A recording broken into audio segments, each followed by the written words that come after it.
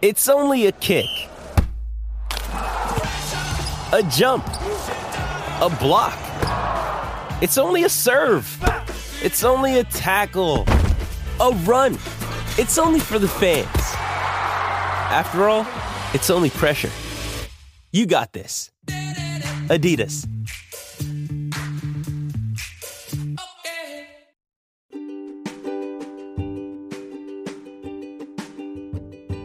Hey there, welcome to The Tint. I'm your host, Scott Fellman, and it's time for another foray into the world of aquariums from a slightly different perspective. We talk about the idea of replicating the natural habitats of our fishes as almost a religious sort of thing. We understand that fishes have evolved over eons to reside in specific environmental conditions and ecological niches. And of course, sometimes when we attempt to replicate some of these environmental conditions, they create outcomes that we might have not expected. Hoped for perhaps, but not expected. It happened again recently. A breathless phone call from a customer who recently switched over to a botanical-style blackwater aquarium, only to have her little Boraras, which she had for over a year, suddenly start spawning. That's totally cool. Now, sure, it could have been that they were finally of spawning age, or that the temperature in her tank changed one night, or any number of a dozen possible factors. She felt it was something in the water released by the botanicals that she added not too long ago. In her case, it was a Celoton catappa bark and a few other items. I can't say with any high degree of certainty that this was indeed the catalyst for the results that she's enjoying. However, I hear and I've heard these kind of stories from hobbyists fairly often. In fact, likely too often to think that it's just a complete coincidence or a set of unrelated events and random factors. Yeah, we hear this stuff a lot. Actually, all the time. Like, regularly. When what we're seeing is more and more of this type of stuff happening. We're seeing more and more reports of spontaneous spawnings or, perking up of all sorts of fishes associated with these types of conditions. The common denominator in all the reports that we receive are that the fishes are displaying better color, better vigor, and overall health after being recently exposed to the more physiologically appropriate conditions of a blackwater aquarium. Now, this is by no means us stating that blackwater tanks are somehow magical and possess the ability to make every fish spawn spontaneously or to thrive. That's just complete bullshit, and I will never or ever make or support those kind of assertions.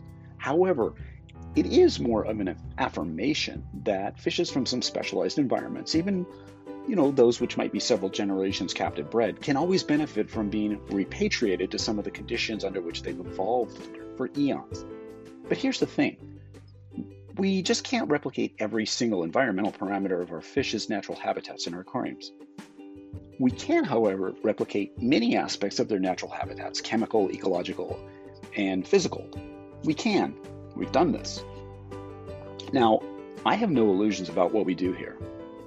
One of the things that we can do is analyze some of the ecological parameters of the natural habitats from which our fishes come, and figure out how to replicate, to the best of our capabilities, the ones that we can.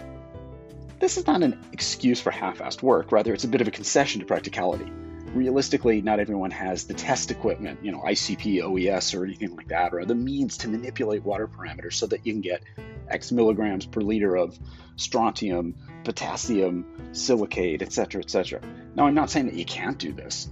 It just may not be the practical type of approach for many of us who don't have access to lab-grade analytical equipment and pure chemicals.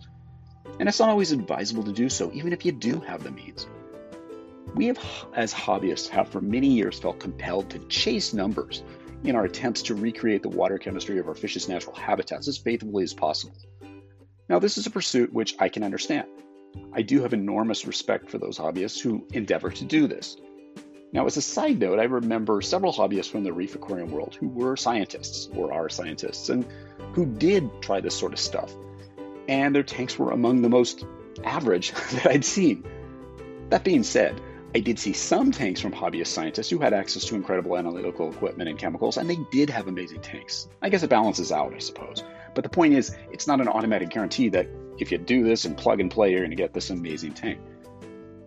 I think that the other problem is that we aren't exactly certain what some of these trace elements and such actually do in terms of benefits for our fishes. We just know that they're present in the natural waters from which many of our fishes come from. So where does that leave us? I guess I've often taken the rather sheepish response of saying that it's better to replicate some of the aspects of our fish's natural habitats than none of them whatsoever.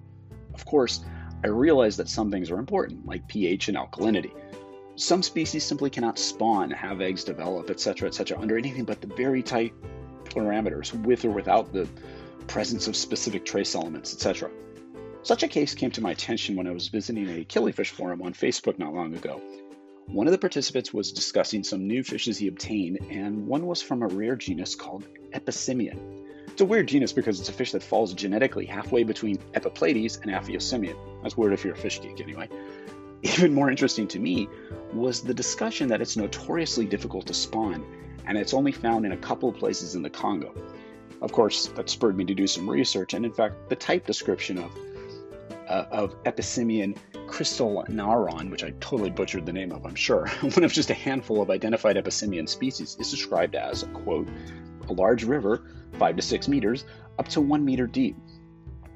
The river near Meduno at locality G02156 is also large, 4 to 5 meters, and about 80 centimeters deep. At both localities, the water was fast flowing with sandy bottom and no aquatic vegetation.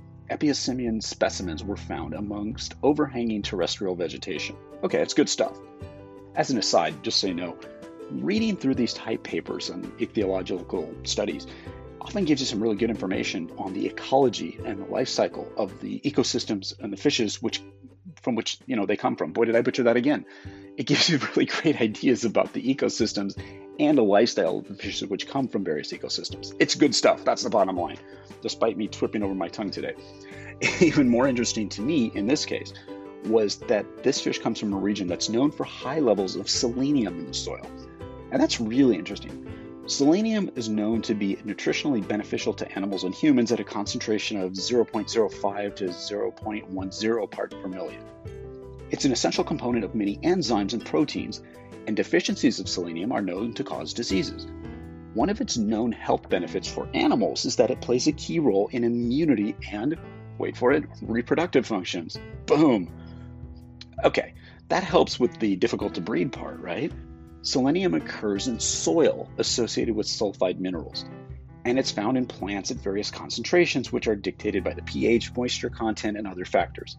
As you might guess, higher concentrations of selenium are found in the plants which are known to occur in the regions where that fish is found. Interesting. So I'm doubtful that we know the specific concentrations of selenium in many of the planted aquarium substrates out on the market. And most hobbyists aren't just throwing that readily available tropical Congo soil, the one you can pick up at the local fish store, right into their tanks, right? Because it ain't there. There is none. That's right.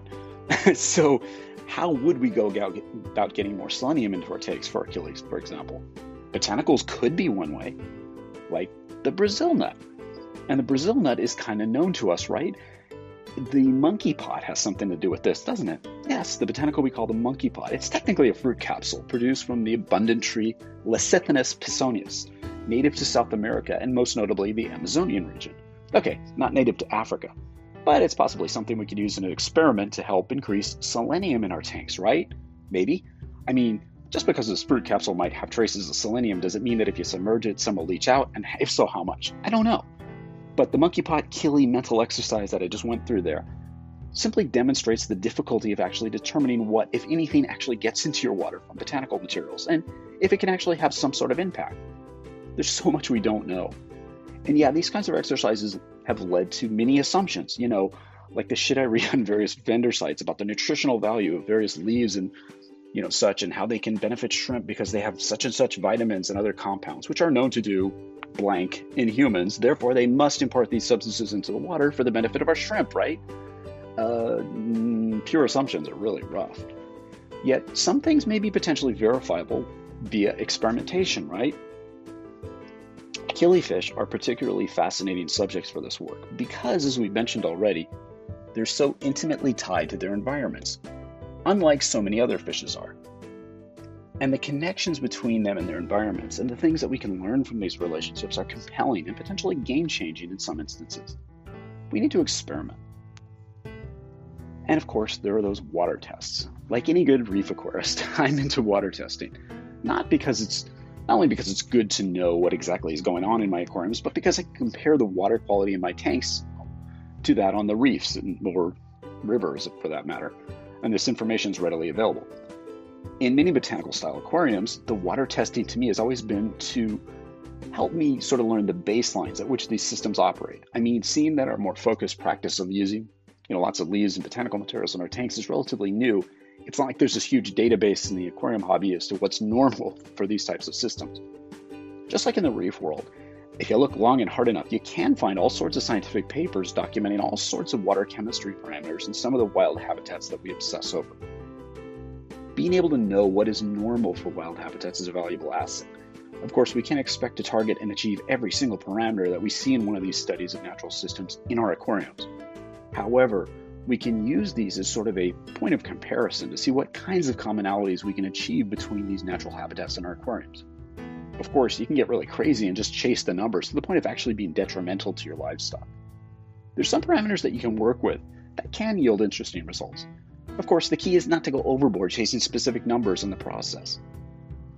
Redox is a great example of this. A good aquarium source that I found online defined redox, aka ORP, or oxidation reduction potential, as a measure in millivolts of the tendency of a chemical substance to oxidize or reduce another chemical substance. In aquarium practice, redox potentials are closely related to the stability of the aquarium and is often used as a potential barometer of water quality. Things which decrease the oxygen content of the water, like decomposing food, fish poop, etc., can rapidly break down into more toxic compounds like ammonia and nitrite and are known as reductive agents. These reductive agents can decrease the redox potential, which indicates deteriorating water quality.